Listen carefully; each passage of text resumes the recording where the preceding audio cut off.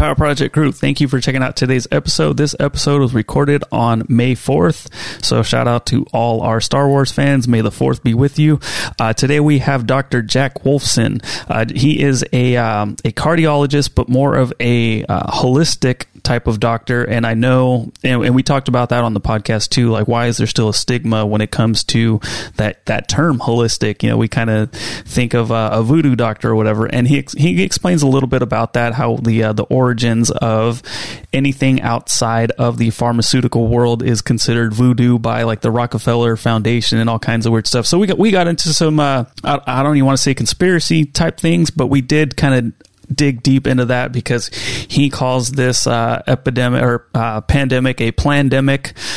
So that's his stance on it. However, what you guys will understand is he also, you know, he understands if you do have underlying issues, you should stay home. Everyone else, let them out, let them have, their freedoms back, let them have their jobs back. Let's not cripple the economy because this hurts a certain segment of our population. Let's get back to work. Let's make things better again.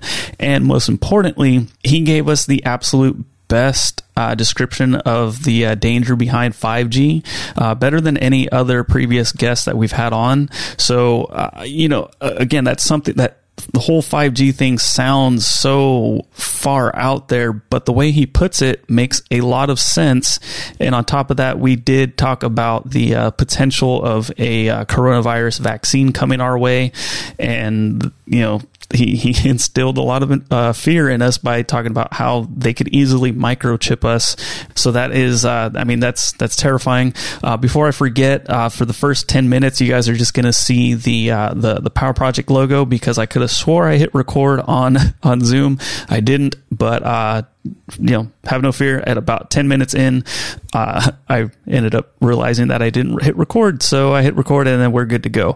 So anyways, thank you, Dr. Jack Wolfson. We sincerely appreciate the insight and the knowledge that you were spitting on this episode. If you guys want to follow up with him or any of the websites or links that he was talking about on today's episode, including his social media and everywhere you can find him, all of that will be in the YouTube description, Facebook description, and wherever you're listening to this on your podcast app, check those show notes and everything will be in there. And ladies and gentlemen, please enjoy this episode with Dr. Jack Wolfson. I did 85 push-ups just before we got on here, right in a row. Damn. Yeah. I've been getting better at them. I can't think. That's actually very impressive. For an individual your size, that's very impressive. I know. I was like, man, it would be nice if I was lighter. It'd be like 130 push-ups probably. What was funny, Bert Kreischer was on someone's podcast, and he was talking about how someone bet him that he couldn't do like a certain amount of push-ups at a bar. And he's like, I can do 125 in a row. And he's like, no, you can't. He's like, yes, I can. And he got on top of the bar and who knows how clean the reps were. He claims they were clean, but he did 125 in a row, just like hammered. And he That's just awesome. did it. Yeah. Bert Kreischer? Yes, Squirt Bert. Yeah. Our boy Damon was really good at push-ups. I think he was able to do like 140 or 150 push-ups or something like that. He could fly on those things. That's that military training. Yeah, that was the worst. I was doing push-ups with Mark and him, and it was like, you go, I go type of thing. And sure enough, by like 10, I'm like, oh boy. And like, I take a breath and he's like, go. And I'm like, okay, sorry. Damon? Yeah. Yeah, Damon's pretty serious. Yep. He's a hardcore guy. Alrighty. One hell of a weekend, huh? It sure has been.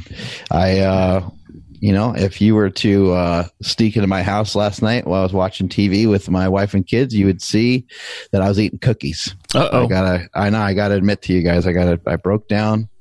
I was eating some cookies. Wait up. Were these normal cookies? I just actually want to be here. Were these Chips Ahoy or were these something else?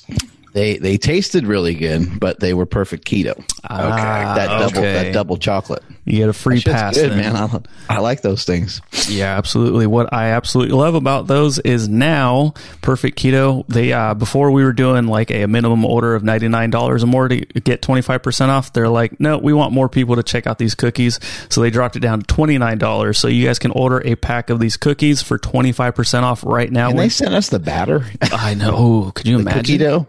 Dude, that would be amazing. But yeah, so like these amazing cookies, like Mark says, no artificial sweeteners. They're not going to jack up your diet. They're not going to jack up your stomach. I'm proof of that. You guys can head over to perfectketo.com/power25 at checkout. Enter promo code Power Project for 25% off any order of $29 or more. Perfect Keto, I have to tell you something.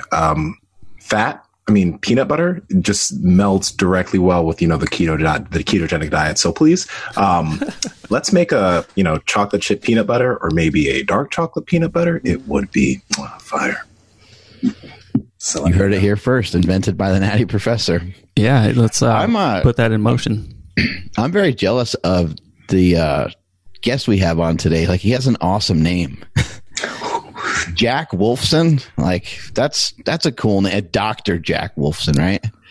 Like, that's dope. I expect him to be really hairy, like, to be honest. He better have like the dopest beard ever. If he doesn't, I'm gonna be slightly disappointed. Yeah, I don't know if he has a beard, but yeah, that is a sick name. I'm interested, to hear some of the stuff he has to say. He's an anti-vaccine guy. And I got in good conversation with Dr. Paul Saladino the other day. We're going to have him on our podcast shortly. I was on his the other day. And as we were talking, he was like, what he was worried about. He said, I'm concerned that people are going to get stuck, this guy's an anti-vaxxer, and then, Mark believes in this, Andrew believes in that, and then you're forever stuck in that, whatever that dialogue is, and you can't, it means you're not a good person. It means you're like, it means a whole slew of other things. Like, same thing with who you voted for. What are you, Republican or Democrat? And if you're on one side, then you can't think anything else. You have to think everything for that side. And so it'd be interesting to talk to him about, the anti-vaccination. It seems like he's very much into just human health and allowing the body to heal itself and recuperate and recover in the ways that it's meant to. However, I think you could make an argument that maybe we wouldn't be here if it wasn't for vaccinations and things like that. I would say I'm down the middle on stuff like this, because while I don't think it's good to utilize a lot of outside medicine, I also am a big believer that, like, why would we ever be able to make it in the first place? I think Seam and I went back and forth on some text, and there's some amazing things that humans can make, but we could also make nuclear weapons, right? Mm-hmm. But we could use nuclear power for that, or we can use nuclear power to power a lot of homes, and provide a lot of energy. And maybe that's not the cleanest source of energy, but it was a form of energy that we've been utilizing. People have been utilizing it around the world. So it's an interesting thing. Like, we have this ability to make all kinds of stuff, even cars, right? Like cars, a lot of people die in car accidents. Cars, the emissions from the car are not good for the universe and are not good for our planet and so on. But who wants to be without a car? It's definitely advanced a lot of just the human movement in general. And I would say I would put vaccines in that category too, because I don't know, 50% of the population used to get wiped out occasionally by, different things. So who knows, maybe we still would be here, because it's not 100% of the population, but it'd be interesting to hear his take on it. Yeah, there's no biological free lunch, right? Like, one action causes a reaction. One thing that really opened my eyes when you said it a while ago was like roads. Like, we need them because we don't want to, mess up our cars, our precious cars, bumpy ass roads. Yeah. And then that's got to be doing something, right? Like we're putting a shell over our, our land. And it's like, yeah, what does happen when that goes away? I mean, somebody knows, but we sure as hell don't. And I just know whatever happens, the planet's not going to be able to keep up with how much we're doing. But do we not want to have, do I want to do the next time we go to Bodega Bay, do I want it to take 7 hours instead of like the 2-hour trip? No. Mm-hmm. Yeah. One thing I was thinking about when you were mentioning the holistic side of Dr. Wolfson was like back in college, it was common practice, like after double days, when our team would have practice in the morning and practice in the evening, all of us would just be popping ibuprofens, like 500 to 700 to 1,000 milligrams. All of us would just be popping those like every day, just like it was like candy. And it was just totally normal for us. But then later on, when I found out how actually bad and dangerous that was, and our coaches didn't really they didn't really care. They just wanted us to be able to recover and get back to practice so we could be able to get in shape. Like, a lot of athletes just do this, and that's not okay. It's a medication meant for certain things, but we just use it for performance. So I remember my cousin in, I think it was junior high, it might've been high school, talking about, he would pop like a bunch of ibuprofens before a football game. He's like, it's great. He's like, I just knock people's heads off and I don't feel a thing. I was like, that's awesome. Yeah. I didn't know any better either. You're like, I don't know if that's great, especially mixed with the Mountain Dew and whatever else kids are like eating and drinking and everything else. Yeah. Pre-workout. It's hard to make sense of it all. I mean, is ibuprofen is it a good invention? Is it a bad invention? I mean, it seems like a lot of things have their place, they could be utilized here and there. I mean, you have a really bad headache and you take some ibuprofen and it goes away, right? Mm-hmm. I think Cat Williams was like, but if you take the whole bottle, that'll be your last headache. That was great. Yeah, there you go. That's true, right? You could make yourself, super sick with it. Yeah. What about when you guys hear the term holistic doctor? Like, what goes through your mind? I automatically think weird stuff, because, we're I would say in the United States, we're not as used to that, where it's not as practiced. It's not as talked about. But after, getting to know some friends that are holistic doctors, it makes a lot more sense to me now. But I've heard people go to like holistic chiropractors before, and they'll have them hold like certain vitamins or minerals like in their hand, and they'll say, oh, that doesn't work for you because it's emitting bad energy, and it's like, I can believe in all kinds of different things, but you would have to give me a good explanation on like what that means, and I'm not saying every doctor does that. These are things I've heard from friends before that have gone to some holistic people. So I don't know what that is, but then I also don't know what it was that JL did to Nsema's hip, like there's a lot of things that, I don't know everything, right? No one knows everything. And there's so many things that I am naive to that I don't know. And, I am a believer in like positive energy and stuff, but it just seems so weird, right? A holistic doctor, like you have cancer, you're going to go to a holistic doctor. It's like, I don't know. Yeah. No, like when I was a kid, my grandma and my mom, when you get sick, they have like these remedies with cayenne pepper and garlic and all these things. And like, it's like my cold would go away rather than using medications. Like there's a lot of these things that cultures have to help deal with certain things that I guess here in the US are not nearly as popular. If you get a cold, you go and you take something for that. Or if you get sick with something, you take something for that. So I'm assuming that he just like, it's less medication and more stuff like potentially like that, Yeah, it would be cool if like that stigma did kind of disappear, but it is what it is. And there is our doctor. He is connecting. I believe he has connected. Good morning, guys. Morning. Morning. Hey, there he is. Good to have you on the show today, Doctor. Appreciate it. Yeah, no, thanks for having me on. Appreciate you guys. Thanks for coming on the show today. Kind of the first thing I would like to ask you is, I know you're not a fan of vaccinations, so I'd love to kind of get your thoughts about, do you think do you think we would be here if it wasn't for vaccinations? Do you think the mankind would still have been surviving as long as we have if vaccinations just didn't exist at all?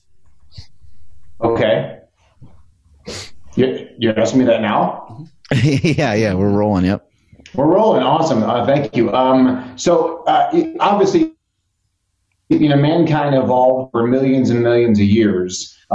Let's just say that our human existence as we are right now, according to the paleontologists, the archaeologists, we're talking about millions of years in our form. How did we get here? There were never vaccines. We injected ourselves or were injected by doctors with any of these poisons. The idea of vaccines came around in the late 1700s at a time of smallpox. And Edward Jenner was the first to propose that if you the blood or the pus actually of an infected animal and you put it into a human, and they actually experimented on children back in the late 1700s, that you would be able to prevent the children from getting smallpox. All he did actually was cause children to get smallpox at the time, but it started off a whole eventual industry of vaccinations. And again, there are, through millions of years, animals don't get vaccinated. Humans shouldn't get vaccinated. Vaccines are poisons. They're artificial, and they always cause damage. What about just utilizing somebody else's antibodies? Is that the same thing? No, somebody else's bodies would be something that's different, because the idea of a vaccine would be therefore for you to develop an immune response to a particular antigen, or again, whether it's chickenpox or measles or mumps, rubella, you name it. So the idea, if you give a human the antibody, then you're basically giving them the active protection. And that's the idea of tetanus. So when you go to, if you cut yourself, and you get a paper cut, and if you were to go to an emergency room, the medical doctors there would ask you when your last tetanus shot was. Well, even if you were to get tetanus from a paper cut, which you wouldn't, but if you were, the vaccine they would give you in the emergency room would not protect you against that current exposure. If they thought you were infected with the tetanus bacteria, then they would give you the antibodies called the tetanus toxoid, and that can be effective. And I think that's what they're currently trying to develop right now. As far as, they're trying to develop a lot of things, because this is a $100 billion plus industry of what's going on right now. But there's two different approaches. Number one is that you come up with a vaccine. Three different approaches. Number one, you come up with a vaccine. Number two, you come up with some kind of pharmaceutical to fight the virus. Number three, you take antibodies from a recovered coronavirus person, and then you distill out those antibodies and inject them into another human. Okay, so to finish off this vaccine idea, I'm curious about this because we did have another individual that was talking about, one of the main problems with vaccines is that children and babies are getting them way too young, where their immune system just isn't able to handle what they're being given. But a little bit older, it generally is okay. Now, do you think that all vaccines in general are unnecessary and shouldn't be used by children, or what's your approach to vaccines with kids? Well, let me, if I can, reverse it a little bit. I'm a cardiologist, and I'm a conventionally trained cardiologist. And in all those years of practicing cardiology, of course, through 4 years of medical school, 3 years of internal medicine, 3 years of cardiology, I was doing angiograms, pacemakers, a very successful hospital-based cardiologist. Along the way, I would meet the woman who would become my wife.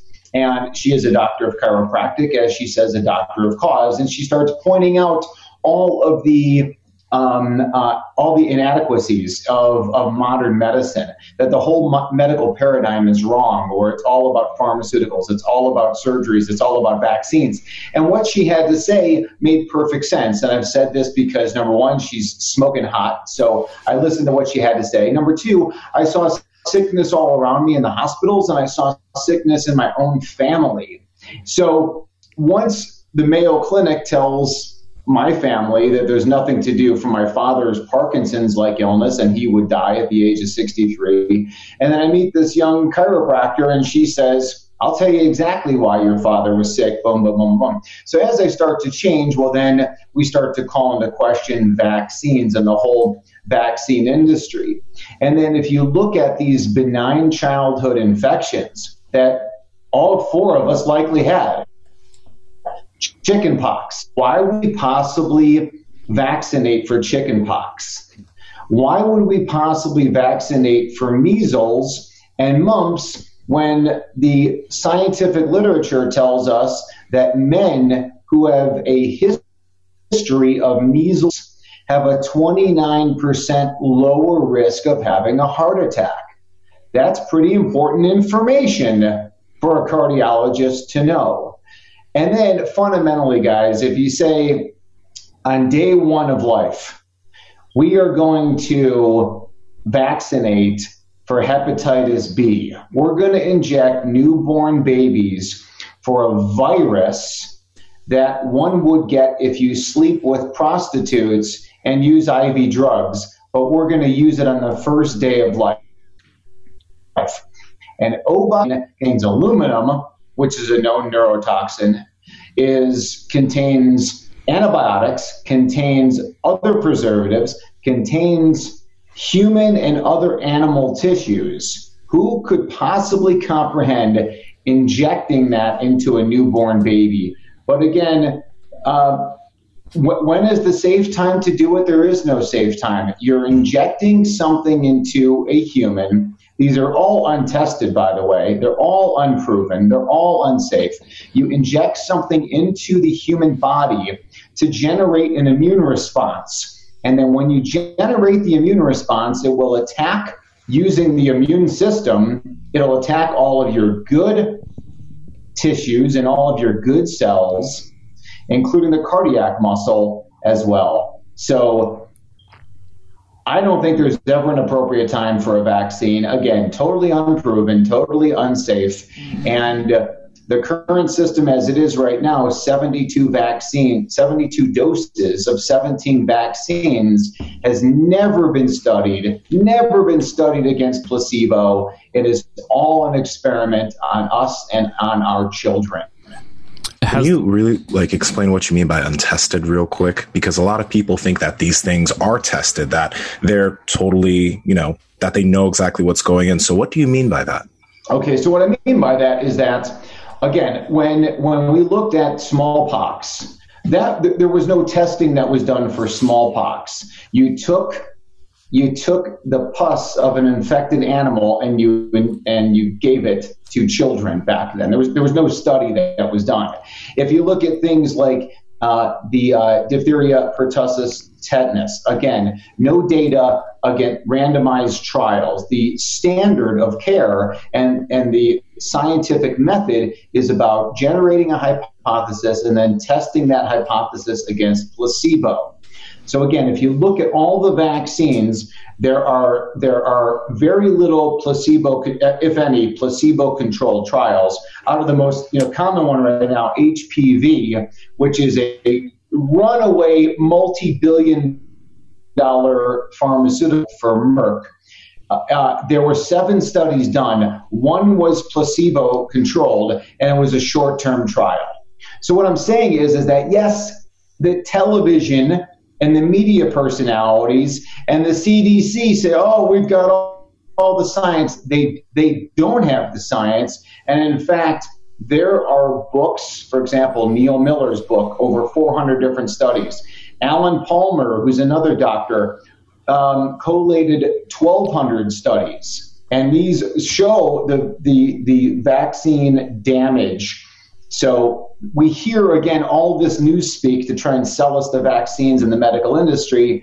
But again, there is no adequate science really behind it at all. If somebody wanted more information, shameless plug, you can go to my website, thedoctorswolfson.com/vaccines, and I have all that information there for you. Thedoctorswolfson.com /vaccines. Doctors is abbreviated and I got that information for you. But, it's just, again, it's just all media, government, pharmaceutical propaganda to tell us that they're safe, when in fact myself and hundreds, if not thousands of other doctors are all saying the same thing. They're not safe and they're totally unnecessary.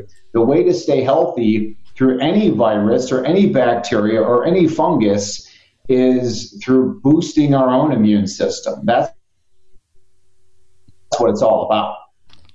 Dr. Wolfson, do you, when you first started to learn about this kind of stuff through your wife, I know you went through your own medical practice and you had these ideas that are probably very common here in the United States, but when your wife started to point out stuff that maybe wasn't common and started maybe pointing out more natural approaches, more holistic approaches, were you kind of like, this is BS. Like there's no way, even though she's hot and you're listening to her, you're probably thinking to yourself, like, this is just not anything I've learned. Like, what are you talking about?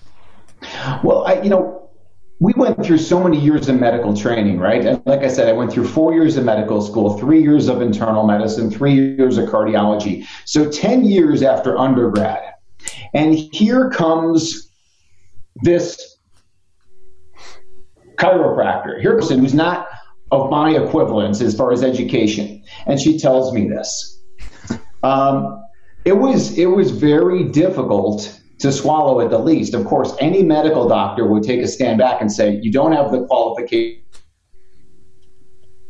I do, you don't have the experience I do, and it's just a matter of once myself and other doctors understand that, wow, the body doesn't need the pharmaceuticals. The body doesn't need the surgeries. You give the body what it needs, and that is going to be the answer. Sure, there's a time and a place for emergency care. I'm not saying that. But when it comes to prevention, the medical side has nothing. Once you start to understand that and you let your guard down and say, I can admit that I was wrong. I can admit that my medical training was inadequate. I can admit that my medical training has been controlled by the Rockefellers since 1913. I can admit that.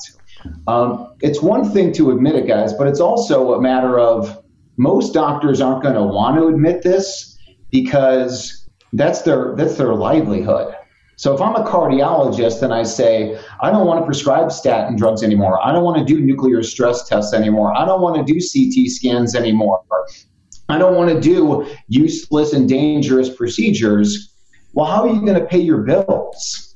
How do you pay your malpractice? How do you pay for your licensure? How do you pay for the house you live in or the car you drive or the clothes you wear? How do you pay back your school loans? So most medical doctors are not going to buy into this philosophy because they get paid to stay in their lane.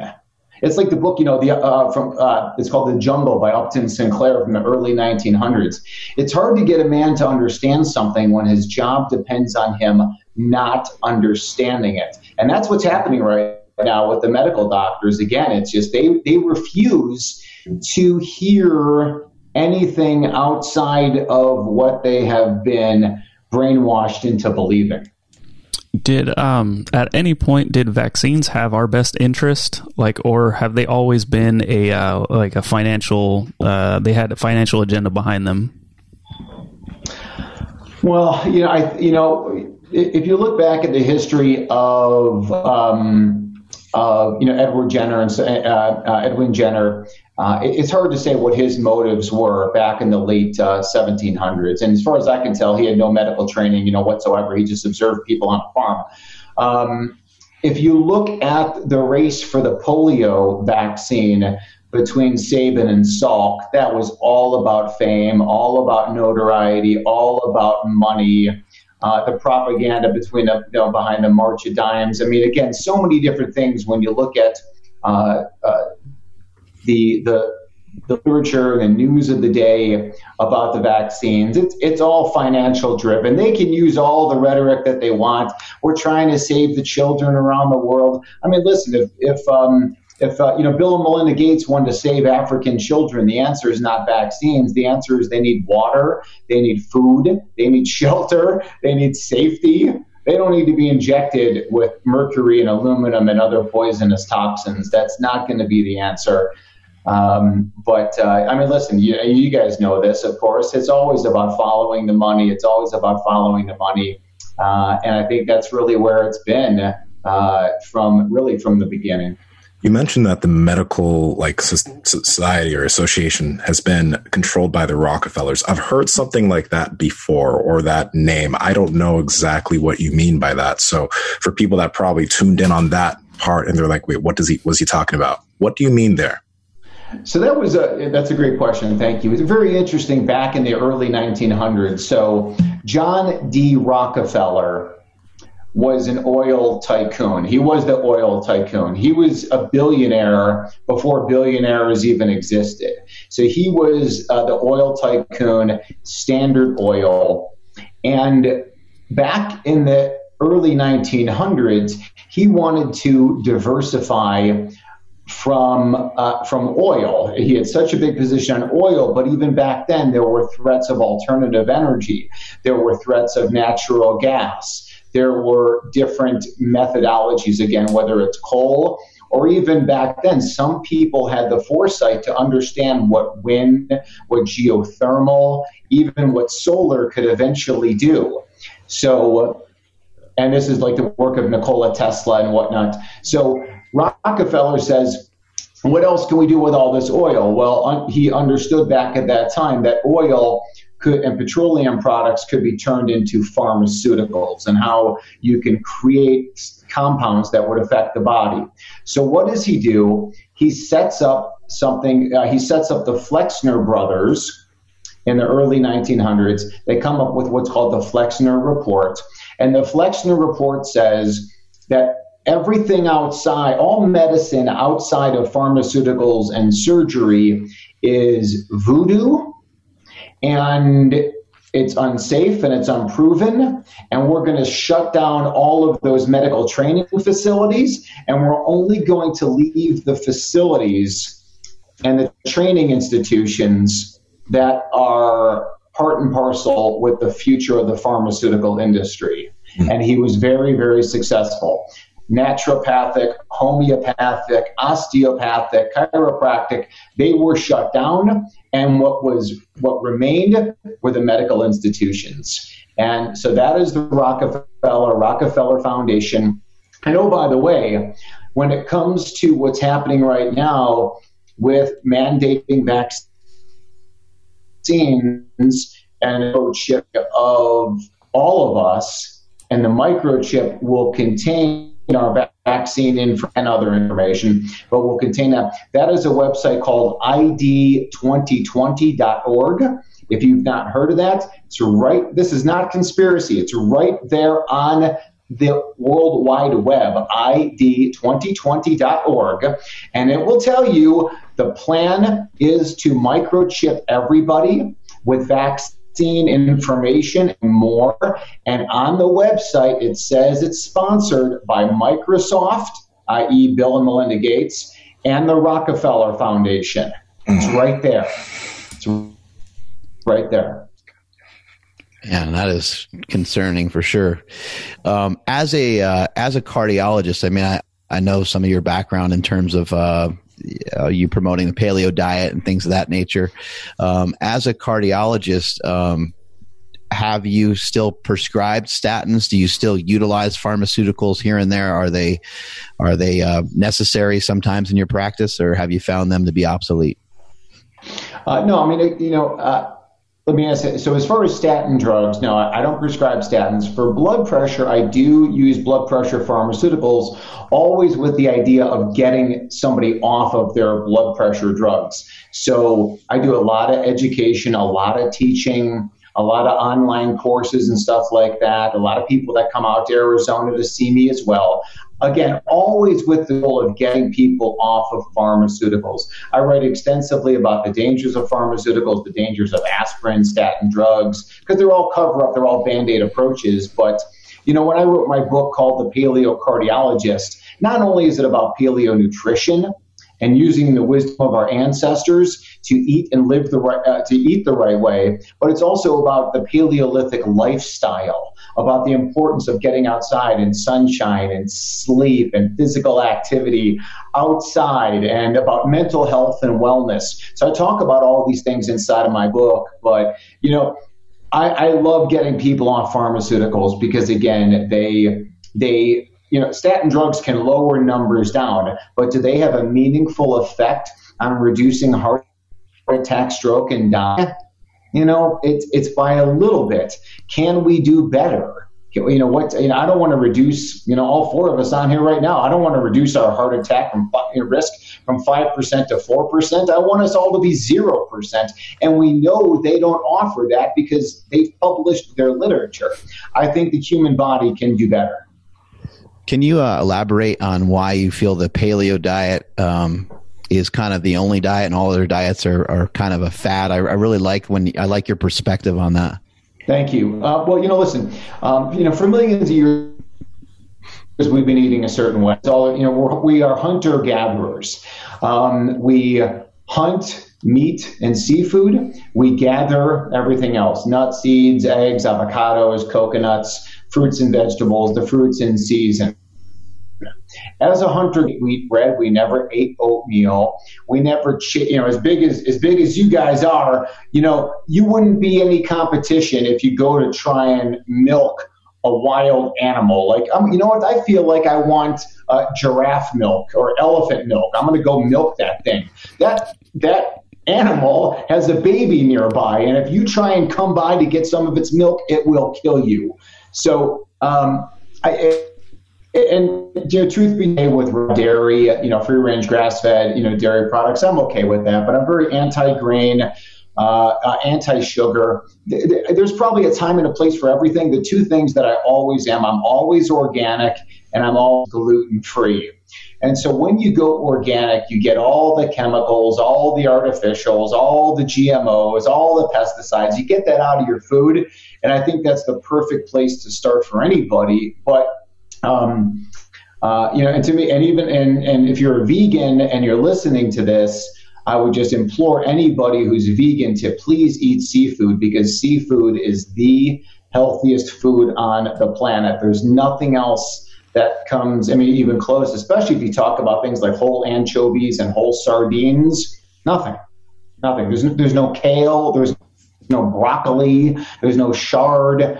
There's nothing compared to eating shellfish. It's just not. It's not even close. In your opinion, what do you think? Because if someone doesn't necessarily want to go full paleo, right, which obviously that'd be something that you'd suggest that they do, what would be the main things that you would suggest that they avoid? Like you said, obviously no sugar, gluten. And could you also give some of the reasons why they should just kind of avoid some of these foods? Like, what are the biggest things in your pyramid? I'm asking. Yeah, it's once again, I think it's up to different people. A carnivore diet has become certainly a little, but very popular amongst certain circles. I think that carnivore is good for a challenge, and we've done 7-day carnivore challenges. Where people eat meat, seafood, and eggs. For a week. I'm good with that. I'm good with going keto. Keto can be part of paleo as well. I think where sometimes keto falls is that, and fails, is that it's a lot of kind of added oils, added fats, sometimes, soy and stuff like that, and soybean oils. And I think that was the fault of the late Robert Atkins as well. But again, we're just fundamentally hunter-gatherers, and, we can debate it. Now, I wrote a chapter in an integrative cardiology textbook that was released last year, and my chapter that I wrote was on paleo nutrition and cardiovascular health. I had 180 references to what makes, perfect common sense. But, what happens with gluten, for example, is that gluten leads to leaky gut, and we do leaky gut testing on everybody. It's a blood-based panel, and we determine they have leaky gut. And when you have leaky gut, things get into the body that don't belong. The immune system comes in to attack, and then it starts to attack other things. It could be the thyroid, could be your pancreas, and it could be your heart. So we do that testing as well. I think gluten is a major offender. But like I said, for anyone listening, the more you get the chemicals out of your life, the better off you are. And when you go organic, I think that's very, very important. But we all like to debate the food story, but is food any more important than sleep? Not even close. Not even close. And that's according, because the literature, again, we argue about food because the literature can be confusing. But the literature is very, very, very clear on the importance of adequate sleep, such as if you don't get quality sleep at more than 6 hours, your heart attack risk, your stroke risk, your cancer risk, everything goes up exponentially. So is food any more important than sleep? No. Is food any more important than sunshine? Again, humans have been in the sun. The sun has been around since before the earth was. So that sun is so critical. And every study shows people with the highest levels of vitamin D that comes from the sun have the lowest risk of everything. So it's about embracing that Paleolithic lifestyle. That's absolutely critical. And then, now we're living in a total age of fear and anxiety and being scared and all these things going on. Mental sickness, or these things like fear, stress, anxiety, again, markedly increase your heart attack and stroke risk.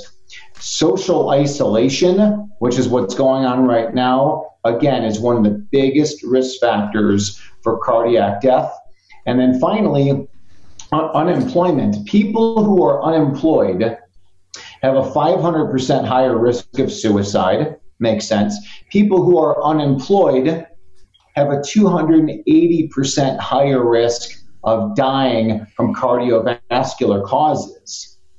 So my job, again, is to, because if you walk into a medical doctor or cardiologist, they're like, no one knows why we have anything. Here's your Lipitor. Get a stress test on your way out. That's what I did for so many years. So there's just such a better way, and I love teaching and professing this better way. And I appreciate you guys having me on so we can talk about it and just keep sharing the truth.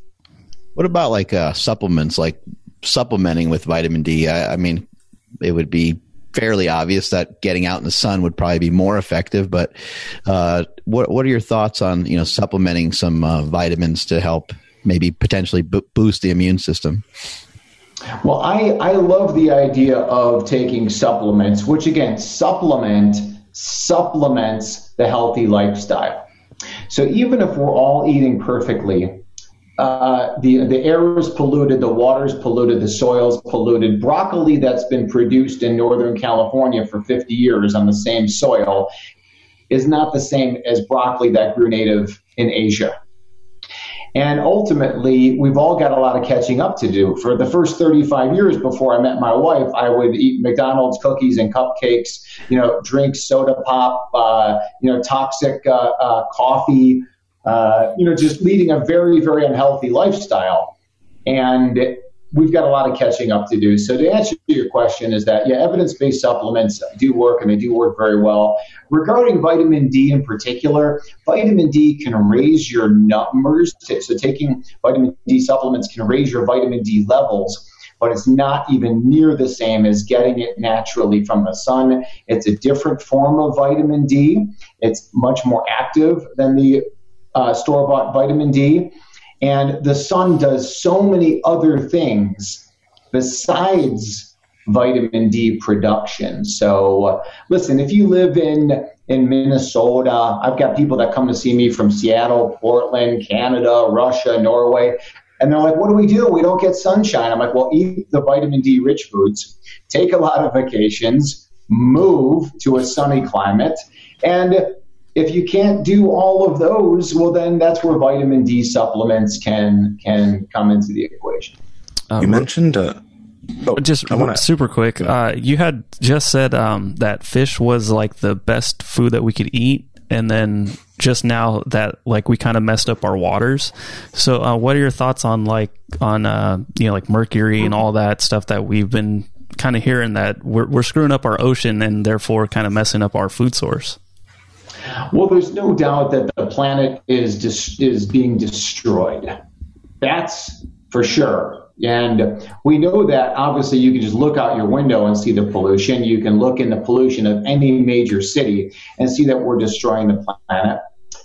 When I test people's levels for environmental toxins like pesticides like glyphosate and DDA and atrazine, when we test people's levels for plastics, when we test them for heavy metals, again, a lot of people are coming back high. Now, I think in regards to seafood in particular, the benefits far outweigh the risks. And in seafood in general, I tell people to go for smaller fish, anchovies, sardines. Wild salmon is a bigger fish, but again, it's very low on the toxin side.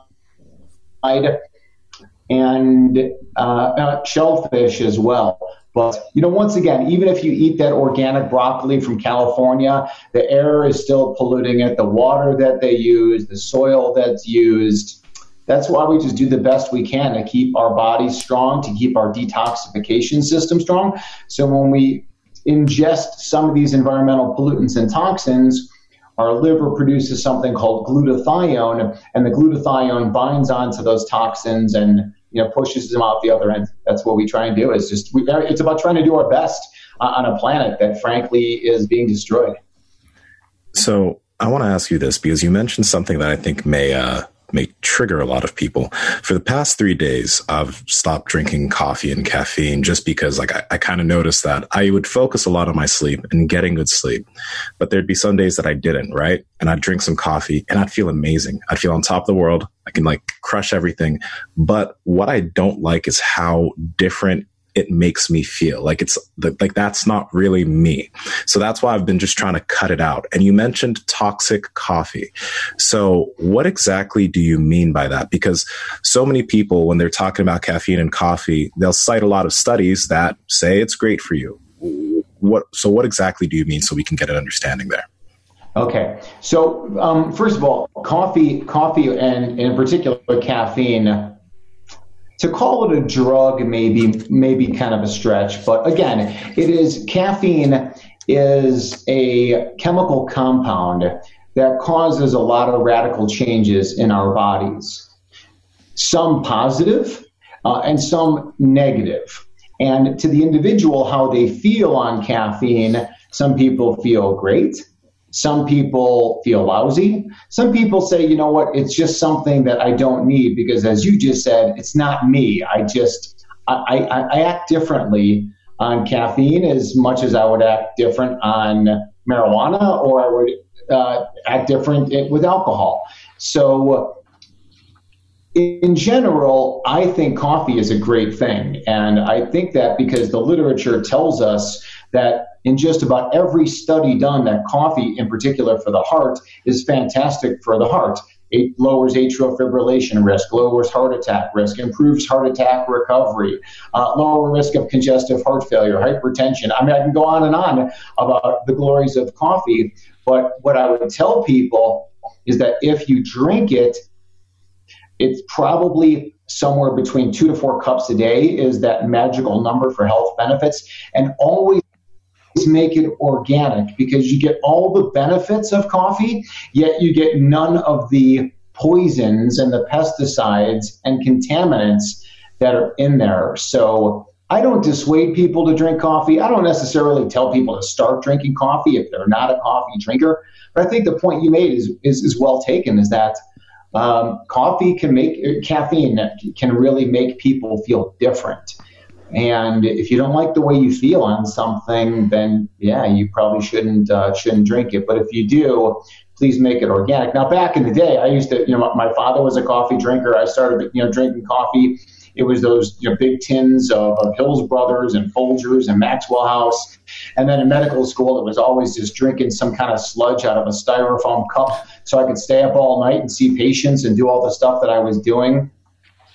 That's a killer. It's a killer. And if we drink the good stuff, then I think we'll get even more benefits than what's seen in the literature, which is pretty cool. Let's say we have some older folks that are listening to this that maybe they haven't been, exercising a lot over the years. Maybe they haven't been, really honing in on their health. Are there things they can start to do now to still help boost their immune system? Can they start heading in the right direction? Sounds like obviously getting out and getting some sun would be a great idea. Some walking, some things of that nature. Maybe it could potentially help them be less nervous about COVID-19. Yeah, I mean, great points, especially right now, so it's like, because people will come back at us and they're like, oh, I can't afford to eat organically. And I would always explain to them that they probably really can if we break it down. But sunshine is free, sleep is free, and that's great for anybody at any age to get outdoors, get the fresh air, go for a walk, roll up your shirt sleeves, take off your shirt, wear shorts. Our skin is not just holding together a bag of bones. Our skin is a solar panel. And if you get that solar panel out in the sun, magic will happen. And yes, it boosts the immune system. It lowers blood pressure, lowers inflammation, oxidative stress. And getting outside in the sun means you're not inside watching CNN or Fox or whatever your thing is that you're watching that are just pure fear, that are just driving pure fear into all of us. The vast majority of people, right? I mean, unless you're a hospital worker, you wouldn't even know that there was any threat of any virus. You would just be, if you didn't watch television, you would just be going about your daily business and just living your life. And especially when you focus on health and wellness, you're not worried about a virus. Our body contains hundreds of trillions of viruses and tens of trillions of bacteria. We need to live in harmony with these things. We're not going to defeat nature. We don't want to defeat nature. They coexist with us. They're symbiotic with us. And we need to embrace that. So, yeah, whether you're young or whether you're older, getting outside is really the key. And, guys, listen, I've been very critical of the medical doctors. And again, when in the emergency situation, I've got friends, I've got former colleagues, I've got family members that are there for emergencies. For emergencies, great. But for prevention, they really, really have nothing. And if you look at the people that are dying, whether it's of COVID or any other virus, the people that are dying are the people that are under the care of the medical doctors.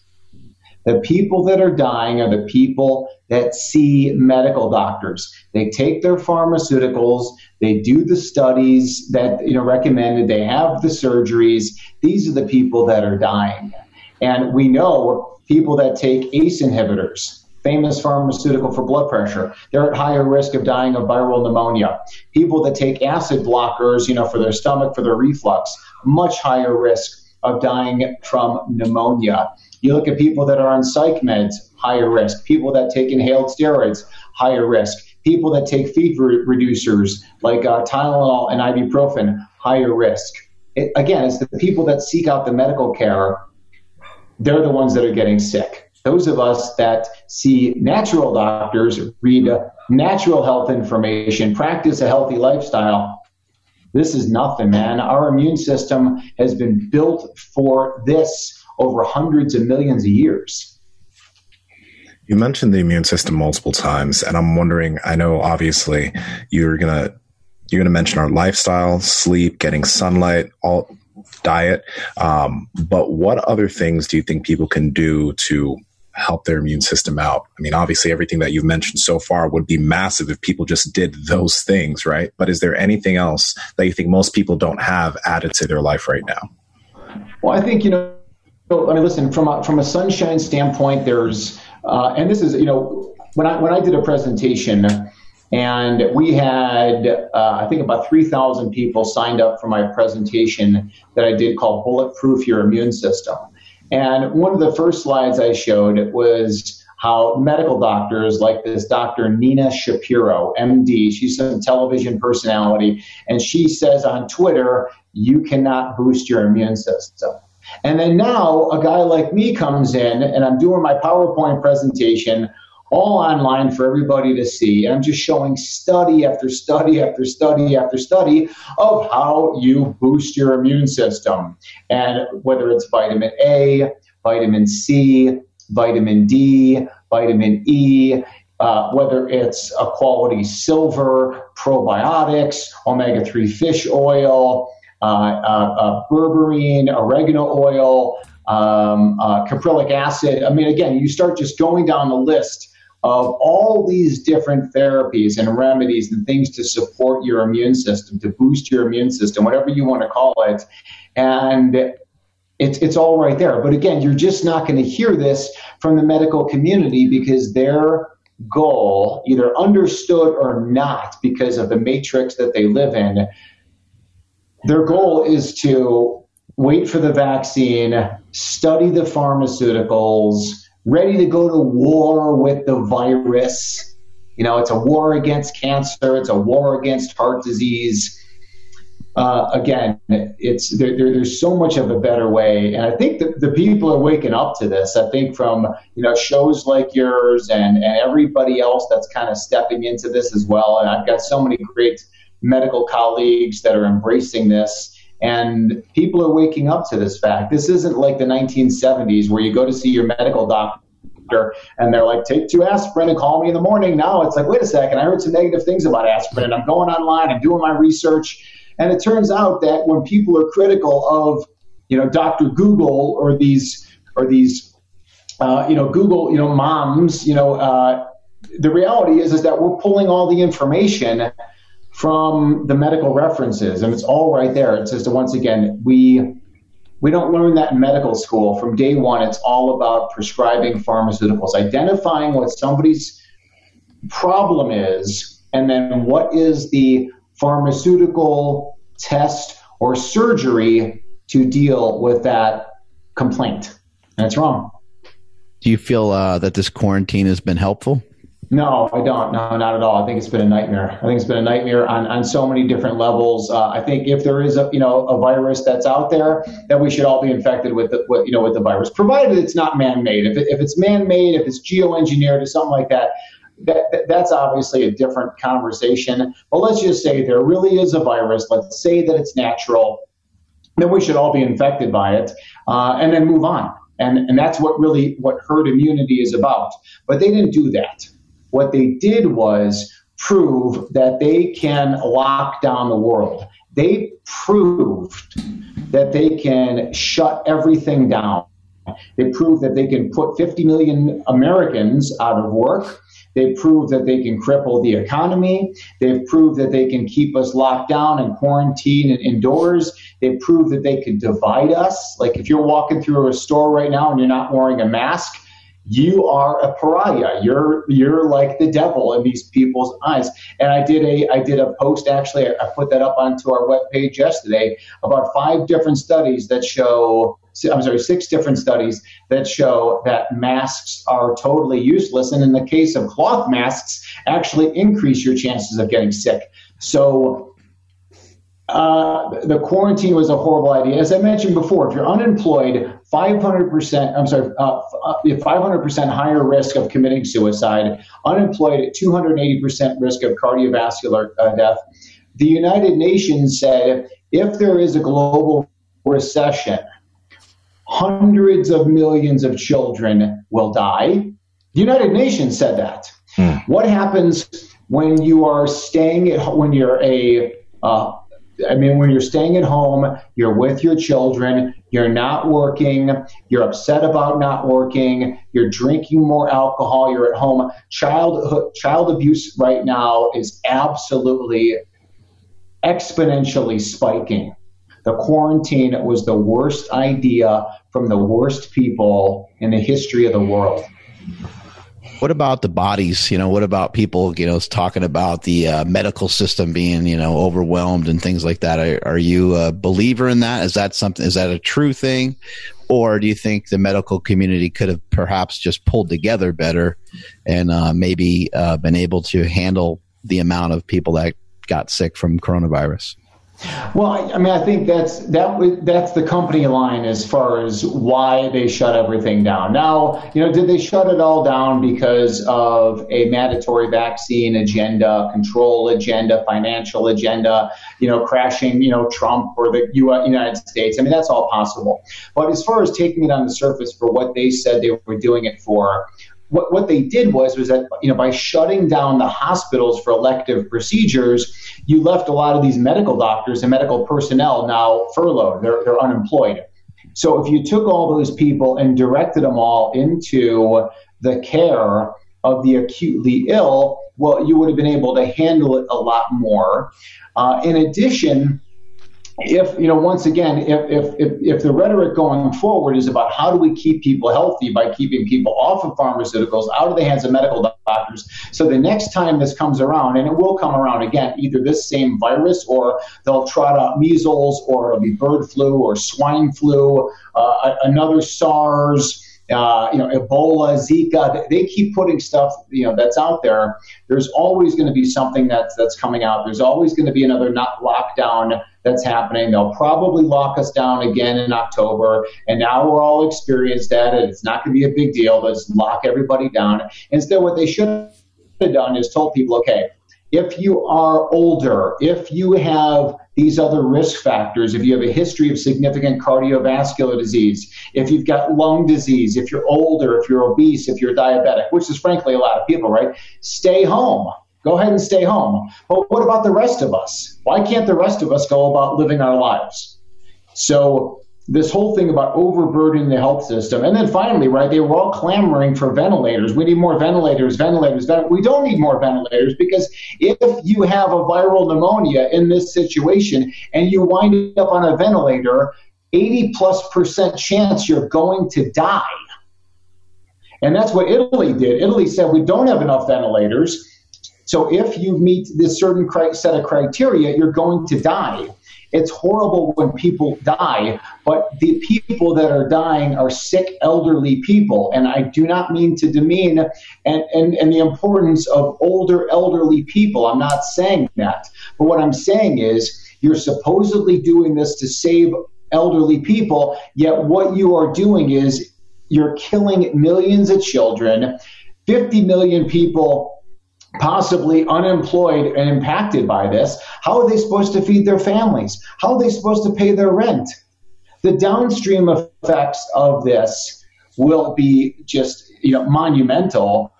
And the government understands that, so they're just trying to, of course, print more money and giving everybody $1,200, which at the end of the day will be useless. And they're giving their friends, Ruth Chris and Shake Shack and all these big corporations are giving them bailouts, and they'll bail out the airlines and stuff like that. I mean, they should be given bailouts because the government caused all this. So they should I guess they have to do something. Otherwise, all these people are more unemployed.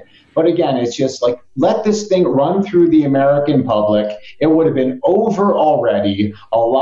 We all would have gotten it. We'll be immune for life. Some people would have died, and we move on. I don't know how else to say that. Have you heard any numbers about approximately how many people have had or have the coronavirus? I know that the number they have out there of people that have been tested and confirmed is like 1 million, but I've heard, it could be upwards of, 40 to 50 million people that have already had it anyway. Yeah, we've done antibody testing in our office. We're finding a lot of people that had no symptoms, people that just they want to get tested. They never had any symptoms, or maybe they had some mild flu-like symptoms, or even more significant back in January and February. And a lot of those people test positive for corona antibodies. And this is well known, is that there are an estimated number of people that died. And this could be true for any flu season or any coronavirus or whatever. There's an estimated number of people that died, an estimated number of people that had it, estimated number of people, that get tested. And then by a factor of 5 to 10 times, the number of people tested are actually the numbers that had it. So when the CDC says on a flu season, 40 to 60 million people had the flu, and 40 to 60,000 people died, Those are, again, just estimates. And according to Fauci himself, in an article he co-authored in the New England Journal of Medicine, Fauci himself said that the number of people that have had corona are much, much, much more likely than what is being reported. So it's just a virus, guys. It's just a benign virus like any other virus that unfortunately does kill people. But the vast majority of us, again, will be fine. We'll be stronger because of it. And don't want to sit around in fear until they trot out another unproven vaccine. Guys, if they come out with a vaccine in 12 months, how will they be able to prove that it was safe? How will they be able to tell us? We looked at this vaccine and we studied it for 5 years, for 10 years, and after 10 years, it looks like it was totally safe. It will be totally unproven, and it'll be mandatory, and you'll be microchipped, and you can't leave your home without it. That's what's happening. We've had some guests on recently that, I mean, I just want to get your thoughts on this about like hospitals and doctors changing death certificates to kind of pad the stats of coronavirus. Do you have any insights or thoughts on that? Yeah, of course. I mean, essentially what's happening, and this happens in the flu season as well, is that it's called flu-related death. So somebody comes in with a heart attack, and again, they could test that person, to see, or somebody dies from cardiac disease. They could test that person to see if they've got influenza antibodies. They could not test that person, and they could just put it into the billing statistics. So does a hospital get paid more when, for the more diagnoses? The answer is yes. And therefore hospital employees and administration pads those stats all the time. What's happening right now where hospitals are getting reimbursed for COVID-19? I can't speak to that. I have not researched that in particular, but I certainly think that it is a strong possibility that if hospitals show that they are more impacted by COVID, they're going to get paid more. And these hospitals are all either they're profit hospitals for profit that actually make a profit and pay everybody out of stats. So yeah, I think once again, I've talked to friends in the hospitals as well, and I think we're seeing a lot of this. That somebody comes in for a complication from cancer or heart disease or autoimmune disease, and they're labeled as a COVID issue as well. What have you been doing for exercise as of late? Oh, what have I been doing? Oh, man, I live in a spectacular area in Colorado. So I've been mountain biking with my 13-year-old, my 8-year-old. Yesterday, my 2-year-old strapped to my back and went out there with my wife and my 2 boys. So the 5 of us went out there. We're doing a lot of mountain biking, a lot of hiking, a lot of just going for family walks. It's getting nice enough for kayaking and stand-up paddleboarding. We just got done with the ski season here, and I'm certainly out there. And then just around the house, just kind of family things. And I tend to be a big believer in the more of the Paleolithic exercises. So kind of along that CrossFit mentality of lifting up weights like our paleo ancestors. They would pick up a boulder and move it over there. They would fight and wrestle with each other. So people that do martial arts, combat sports, I think that's great. Again, I mean, it's all about doing something that's fun, preferably outdoors. It's not about going on the treadmill for 45 minutes while you're watching, CNN or Fox in this electromagnetic field bomb that you're in, indoors, artificial lights with all the chemicals and all the sprays and all the poisons. It's horrible. Just get outside and at the very least, just go outside for a walk. I mean, 10-minute walk, a 15-minute walk, it's so important. And to think about these cities, why is New York so impacted? A lot of different factors, and we haven't even touched on EMF and 5G and stuff like that. But again, I mean, no one's leaving their house. They're on lockdown. They're inside. They're afraid to go out. They're told they can't go out. Vitamin D levels are plummeting. Brain disease is exploding. Immune dysfunction is exploding. And the answer is to get outdoors. It's so simple, but it's like no one talks about it on television. That fraud, Chris Cuomo sitting in his basement, and all these people that and that mayor, New York, De Blasio, or whatever, and he's telling everybody to stay outside, and they got footage of him. He drives to Brooklyn and he's out there walking in the park. And again, I don't watch any of that. I get little bits. That I see, or maybe I see on social media. I listen to you guys and other people that you've interviewed, some of this stuff. And it's just so astounding what we're seeing, and it's just the average American sheep that just don't pay attention to this. It's just it's horrible. So, all right, Doctor, you brought up 5G, so thank you. Thank you. Yeah, give us your thoughts on 5G. Well, listen, the body is electrical, right? We are all electricity is what we are. When you do an EEG, you're measuring brain electricity. When you do an EKG of the heart, you're measuring cardiac electricity. When you do an EMG of the muscles, it's the muscle electricity. So why would people think that sitting on your cell phone, like this, here, or putting it up on your chest, right here above your heart, why would you think that's not going to impact the electrical system of the heart and of the brain? So once we start getting into more and more of these extremes of EMF, which is really all around us, to an infinite level, right? If the four of us, we're just in, we were out camping, and this was 300 years ago, and we're camping, we're down by the river, we're catching some fish, we're having a good time, living our lives. Between us, there was nothing except for air, energy from the sun, energy from the earth, cosmic energy from the stars. That's all there was. Now there is an infinite amount of radio frequencies amongst all of us, from Wi-Fi and cell towers and cell phones and satellites that are sending stuff. Your telephone, high tension wires. It's endless, the amount of electromagnetic frequencies that are now around us.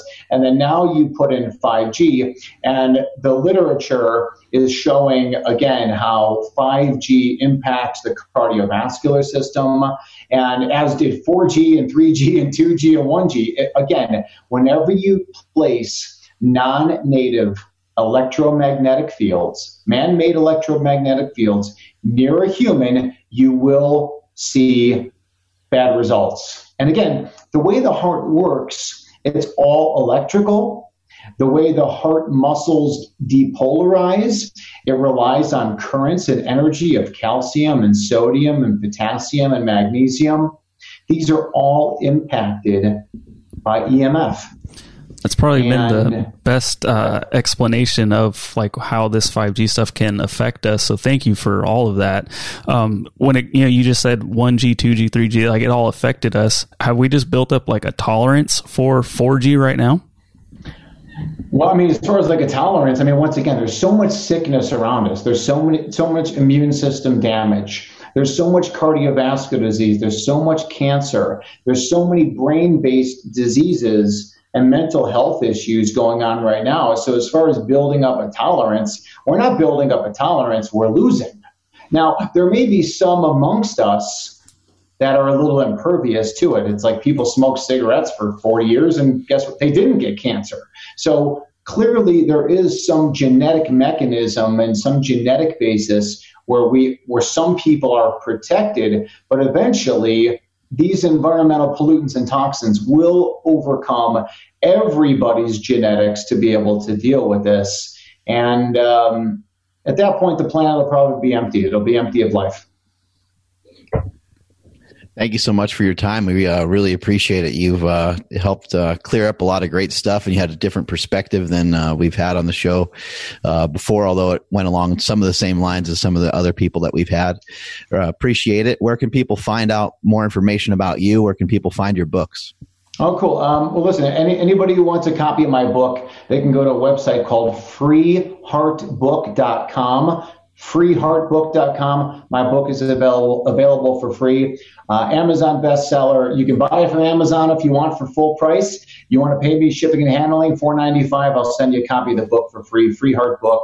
And that's it. Listen, I obviously, I'm a conventionally trained cardiologist, and my love and passion is for cardiology. But as you all know, once you start learning the truth about cardiovascular disease, well, as you help people from a truth-based natural standpoint of cardiovascular, well, you realize that those same truths and natural things will help prevent cancer and will help prevent diabetes and prevent brain diseases and help with infertility. So again, it's, us medical doctors tend to be really good at kind of pigeonholing people into diseases. But if we all become doctors of cause, the world will be a much better place. So thank you guys. Appreciate it. Yeah. Thanks again. Appreciate it. Have a great rest of your day. Yes. Thank you.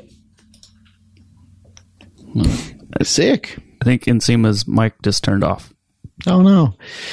One thing that the doctor he didn't mention during our show, but he has mentioned before, he doesn't think it should be called health care. He thinks it should be called sick care, because it's, and that's something I've talked about before, where I think we're dying longer rather than living longer. I hope that what we have going on helps change things for the better, but there's some scary turns that it sounds like things could head in some weird directions. I mean, putting a chip into everybody, making things mandatory. I mean, I would just, I guess if they snuck stuff in without us knowing it, then, then that would just be the way it is. But I would imagine that if we are, if we know this, which I don't know how we know it anymore because there's so much crap out there. But if we know this, then I think there would be like a war, which is a scary thought as well. But it seems like something worth fighting over. Yeah, it would be. Yeah, when he said about like the microchipping stuff, that did scare the shit out of me. And I'd imagine if they were to, whoever they are, to slip it into something and not tell us, somebody would create like some form of a scanner, like a home kit scanner, to be like, hey, are you microchipped? It's like, shit, I don't know. Let me check. And then order this the self-scanning kit to find out. And that what a shitty way to find out that way, right? And the vaccine stuff too is crazy. Like the like getting the vaccine shots when you're like a little baby, and you get like for like 17 different things or whatever the number is. I don't know what the number is, but like it's a lot. Whatever that number is, it's a lot of different stuff. And I think for some of it sounds kind of logical, but I don't know. It sounds a little crazy. And then what he said about the coronavirus, if there's a vaccine for that, like how much studying are we going to have on that? Yeah, I don't know if I'm gonna take that, man. Like for the past few weeks, I've been thinking. There's no way I would do it. If they come out with it, like I don't need it. If I get it, I'm healthy, I'm young. I just want to get it out of my system and go about my way. Yeah, and then there's the other, or the I don't know, the stuff that we've been hearing, like if you want to go back to work, you want to go back to school, you want to be able to go to the grocery store, you need to be able to show proof that you got the vaccination or whatever. And then so they'll be like, you don't have to get it. I'm sorry. And I don't really know what I believe, but like that's kind of the thought, is like you don't have to get it, but just know that you're not going to be able to do the same things you're used to doing. Yeah, it's I think some people would say, oh, I want to be around my parents or whatever, so I'll get the vaccine. But the truth is like it's almost like trying to protect yourself against another driver. Like you just don't have control over it. I don't have control over whether the guy on the street drank a bunch before he got in his car, and we're not going to have control. We're not going to really know, who took what, who got a vaccine, who didn't. So even if you were well-meaning and got a vaccine, and also too, like will we know like how effective the vaccines will actually really be? That's another factor. Like, is it going to really truly protect you? the way that it is supposed to or the way that it needs to. But like if everyone, you know, doesn't have to get it, right, which I'm hoping is the case, then there's still going to be you can't prevent people from dying. You know, you can't prevent people from dying. And I think that's the main thing that we're dealing with here. And I think when people look back at this quarantine, I think most people will probably say, yeah, it made sense to like pause stuff for a few minutes and to reevaluate. But anything beyond that was just us sitting on our asses for no reason, really. Yeah, you guys see all the protests going on this weekend?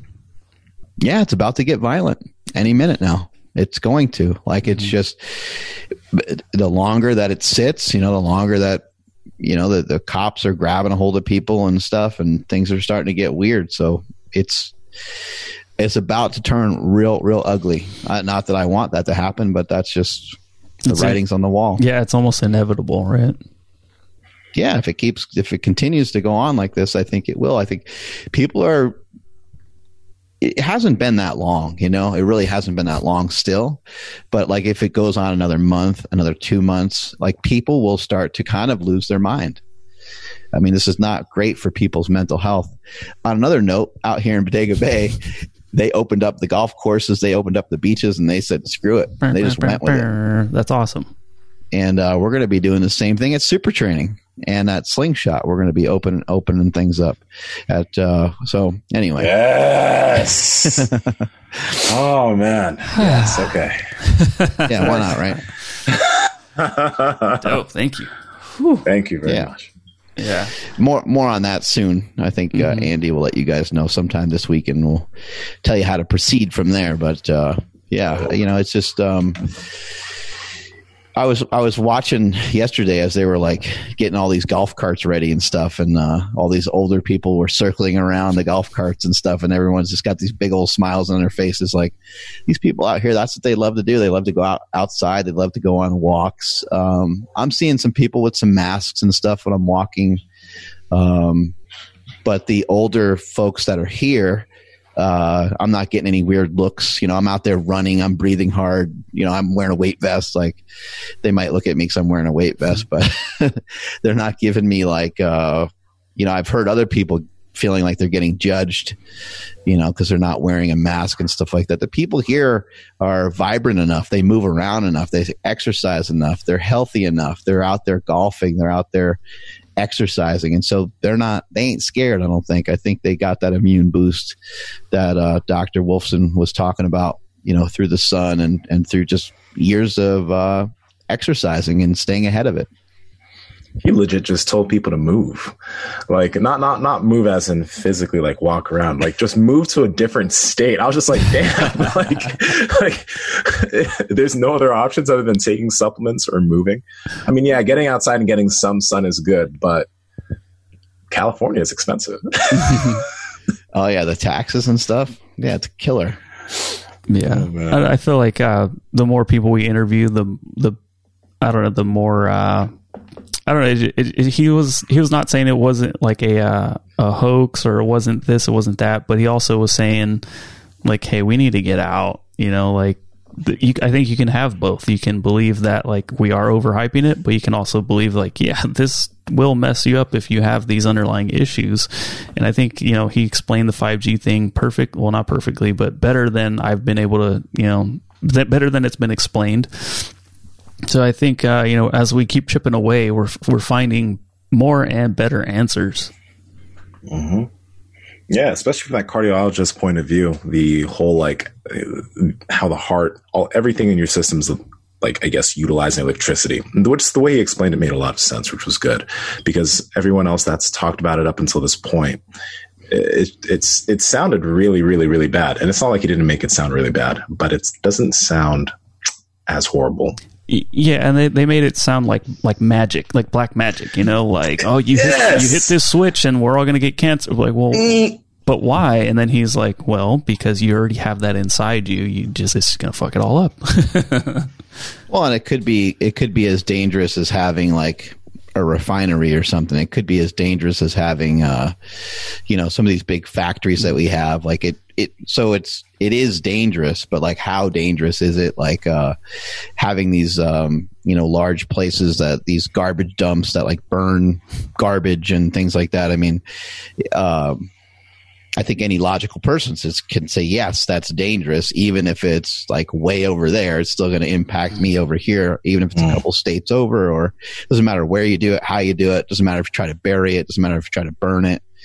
At like a garbage dump, they literally just like shuffle stuff around a lot. They just like move shit back and forth. Yeah. Stuff they can light on fire. They light on fire. They do bury stuff. They dump dirt and rocks and stuff on top of things. And, it doesn't get rid of it, right? It doesn't, and I think most people, from a logical perspective, can say, yeah, I think that has a negative impact. And I think 5G and any of the technologies, and I think it's kind of just a logical conclusion. Like, could looking at a TV screen, be negative for your eyes? Yeah, I think if you do too much of it, yeah, it can be negative. And is any amount of it negative? Maybe even a small amount of it is negative, but how much? Like, how much would we tolerate? Like, I don't think you would find a lot of people that wouldn't want to ever watch TV. You wouldn't find a lot of people that would never want to use a cell phone. You wouldn't find a lot of people, like, even if I gave you the choice, like, let's say, I'm like, okay, you can live to 110, okay, and you could be perfectly 100% healthy, or you can live with a lot of the technologies that everybody else has, but you're going to live to 85. Like, you know what I mean? You get to kind of, if you could pick, I mean, what would you pick? I mean, imagine being deprived of everything else that everyone. Let's just say that if you just didn't partake in it at all, that it would protect you from it. These are all things that you would have to consider, because it doesn't seem like it would be that fun. I like seeing memes. I like having you guys send me funny, weird, wacky stuff every once in a while. Like it's fun being part of the. It's media, right? But it's different than regular media because it's social media. And it's nice to be a part of it. That comparison you made was made a lot of sense. Like these blue light blocking glasses to block the blue light from my phone screen and my iPhone because it affects my sleep. I thought that was so you saw everyone as being black. Wait, what the hell? I thought that made my skin darker. No, maybe you have a little bit of a yellow tint, but no. I'm trying to be Nigerian over here. I mean, you did tell me how to do it, but I don't know if I'm ready for that. It's just a few injections away. But seriously, yeah, we're taking precautions on modern technology already. So why is it so far-fetched to think that there's going to be a slight danger with this too? It's really not that out there. It's not. Yeah. I'm curious. I asked him about building tolerance for the 4G right now. Are we ever going to evolve to where we can handle some of these weird things? We joked around about it a while ago about will humans ever adapt to being able to eat McDonald's every day and still be healthy? Will our systems just all of a sudden, are we gonna all look like Enzima if we eat Big Macs every day? Will that kind of the same thing? Will our eyes all of a sudden just be able to handle blue light all day long and still go to sleep? Yeah, I don't really know. I think the only way you can evolve is if it's an advantage that is necessary to survive, right? I think that's so. If it continued to get hotter because of climate change or something like that, and it got, I don't know, just say 1 degree hotter every couple years or whatever, would we be able to live in an environment that's 140 degrees? Mm-hmm. Right now, if it was 140 degrees out all the time, I don't know if that might be too hot, I don't know. But maybe over time, maybe we would adapt to it. I think if it's for survival purposes, if it's for purposes of, passing on your genes, then maybe so, mm-hmm. But if it's not for that, then I don't think you get to do that. So there's no reason to evolve to eat Doritos, as much as we like them. But you can eat as much junk as you want and try to get your body used to it. But it would just, I don't think it would ever get used to it because it's not in your body's best interest. It's not part of survival. I don't believe. Do you guys remember there being any like clamor and scare over 2G, 3G, or 4G? Like, I don't remember seeing articles about the dangers of 4G. So as a kid, I remember my mom not wanting me to change the channels on the TV too fast. She said it's like the flickering's not good for like your eyes.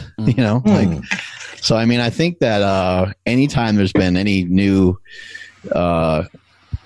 there's ever been any new technology of any kind, I think people always have some concerns about it. But I don't think in the way that they do about this 5G is like kind of unprecedented, the way that people talk about it.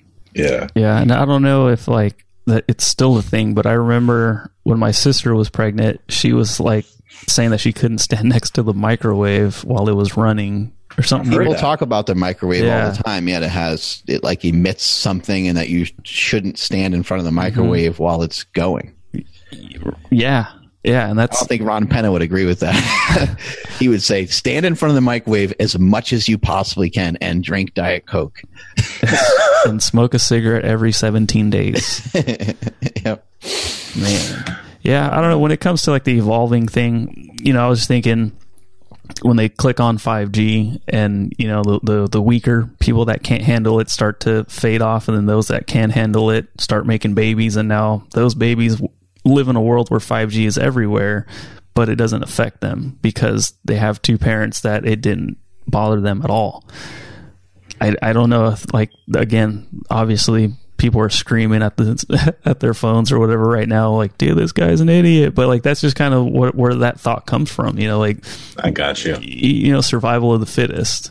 And just now the fittest people just happen to be able to survive in a world where there's 5G. I saw that Elon Musk, he changed his profile. Yeah. Did you guys see this? No. Deus Ex? Yeah, this. Oh, Deus Ex Machina? Oh, okay. Did he say why he did that? Well, he didn't say why he did it, but they just speculated because it's about like I think it's about a virus like it's a video game, right? Mm-hmm. It's about like a virus taking over or something like that, right? Yeah, I haven't played it. From what I understand, you basically you're just an awesome whistleblower, I think, and you like uncover that the government is behind the virus, and so you go and you try to overthrow everything. And so he changed his profile picture to the cover. I feel like he's trolling everyone, but he might be serious. He just seems like a massive genius troll.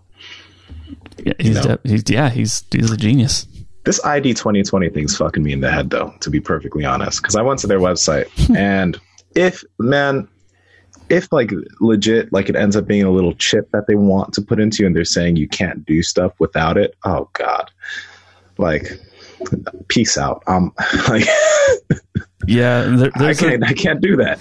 There's another something that a lot of people would like, if it's like mandated, right? A lot of people would probably try to move and go to like weird spots where you're like off the grid or something, right? That, and there'd just be massive protests. I don't think they can get away with something like that. Like, there's too many people who are like, a chip in me? Nah, bro, take this gun.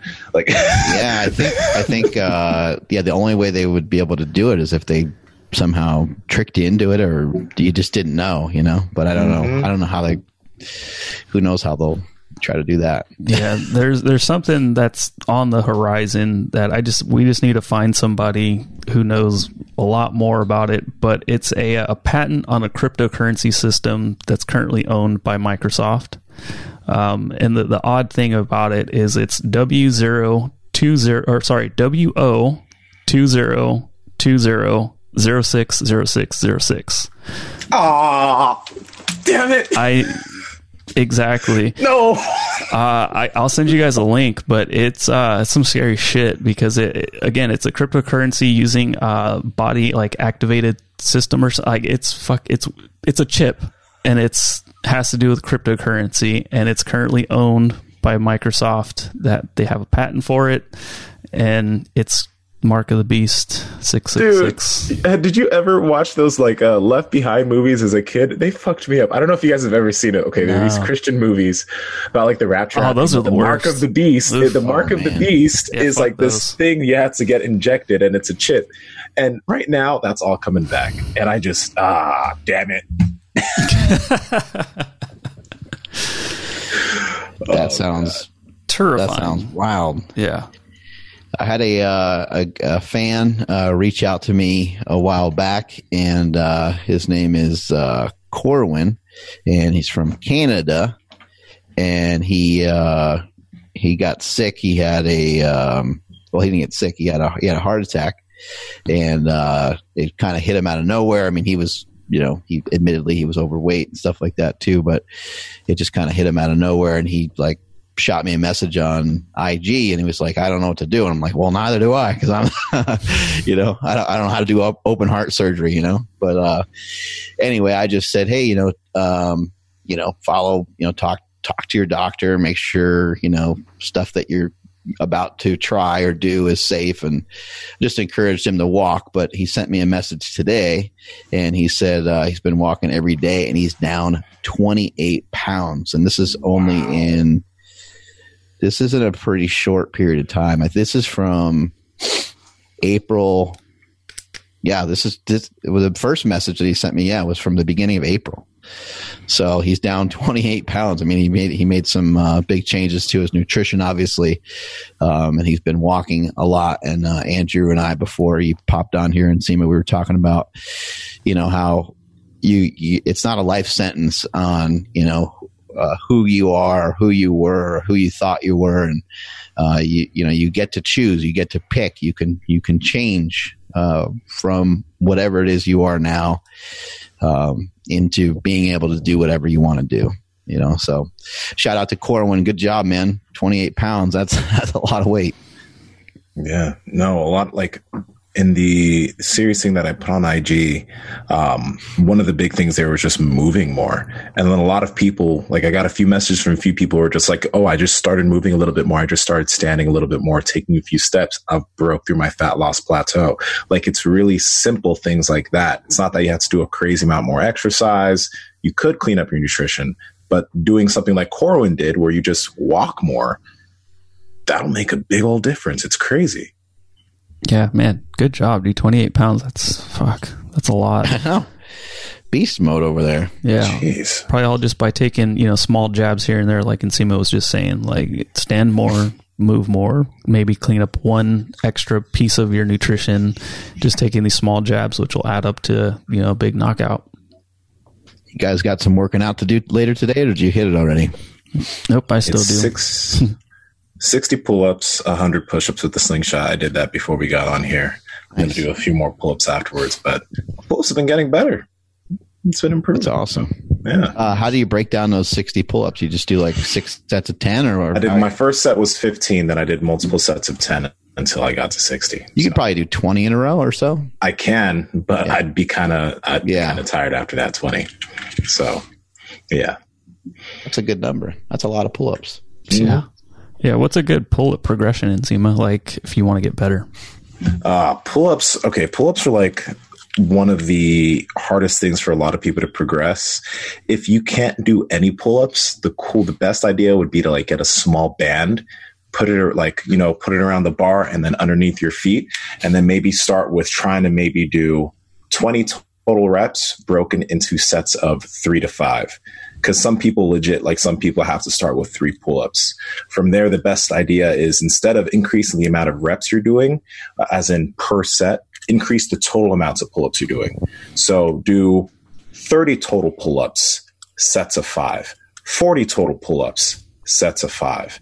And then when you're able to do 40 total pull-ups at sets of 5, you could probably move yourself to sets of 8 to 10 and still aim for 40 pull-ups. And then from there, move up to 50, 60, then slowly increase the amount of reps you do per set, and then move on from there. But if you're new, you don't want to try and bump out like 5 or 7 pull-ups. You want to do 3 or 4, but do a lot of them. 20, 22, 23.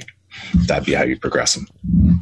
Yeah, and something I found helpful for me with pull-ups is to just do like 1 rep in between other things, maybe do 2 reps, like whatever reps you can handle that are clean, that feel good, where you don't have to cheat, you don't have to swing any parts of your body around to do it. You can also kind of jump into your pull-ups depending on how high the thing is, but you can kind of I do this sometimes with dips as well, especially to get the first couple dips going. I can do dips just fine. But the first like rep or 2 kind of hurts my elbow, hurts my shoulder, takes me a second to get set on it. So I'll kind of jump into them.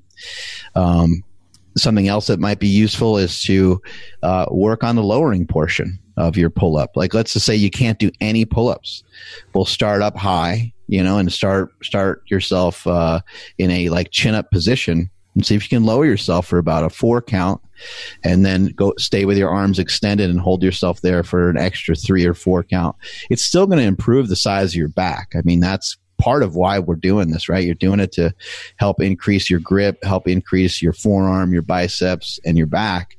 And so if you can get that eccentric portion in there, which most people skip on that. Most people, when they're doing their pull-ups, they get a little shy with that portion, and they get a little shy with that part, or they fall into the bottom position. But really try to make yourself go through the worst part. What you'll kind of find is as you go to extend your arms, it feels like they're going to get ripped out of your, ripped right off your body. So, go through that portion of it the best that you can. But as Nsima's pointing out, high amount of sets and low amount of reps if you stink at them. And then you can eventually, flip that around where you're doing higher reps and lower sets. Cool. Yep. All right. We got another podcast a little bit later on today too, right? Yep. Yes, we do. 2-a-days. Sick. Yeah. Quarantine doubles. Still keeping at it. All right, folks. So thank you for checking out today's episode. Thank you, Perfect Keto, for sponsoring this episode. For more information on that, please check the podcast show notes and YouTube or Facebook description. Please follow the podcast at Mark Bell's Power Project on Instagram, at MB Power Project on TikTok and Twitter. My IG is at I am Andrew Z. Nsima, where you at? At Nsima Yin Yang on Instagram and YouTube, at Nsima Yin Yang on TikTok and Twitter. Mark? Appreciate Dr. Wolfson coming on the podcast today. That was outstanding. Great information. Strength is never weakness. Weakness is never strength. I'm at Mark Smelly Bell on Instagram and Twitter and YouTube. Catch y'all later. What is it, Nsima? He looked like Billy Bob Thornton. That's what he looked like. I was in my head, I was like, who the fuck? He looks so familiar. It was Billy Bob Thornton. Not bad. Okay, that's all. Yeah. He's handsome. All right, we're out of here. Peace. All right, later. Power Project crew, thank you again for checking out today's episode. Apologies if you guys are a little paranoid like us. However, some of these conversations are, we have to have them so that way, we can keep our eyes open to things when they approach us. But real quick, we just want to give a huge shout out and thank you to one of our listeners that dropped us a rating and a review on iTunes. Shout out to Sassy Valley. Sassy says, every podcast, every day. Quote, fantastic podcast. I've been listening for nearly 3 years and the Power Project just keeps getting better. I've turned all my friends into avid listeners. Thank you for that. My friends and I have daily conversations about the show. The Power Project crew is a great mix of personalities, awesome variety of guests, great insight, and I learn something every time I listen. Keep it up, crew. You have a listener for life. Man, that is so amazing to hear. We are so grateful and honored that you would leave us that review. That means so much to me, or to us. Well, definitely me too. But it means so much for the podcast, and it really helps the podcast. It helps iTunes know that, like, hey, people give a damn. So, Sassy, thank you so much. If you listen right now, if you'd like to hear your name read on air, please head over to iTunes right now, drop us a rating and a review, and you could hear your name on air, just like our friend Sassy Valley. Catch you guys on the next one. Peace.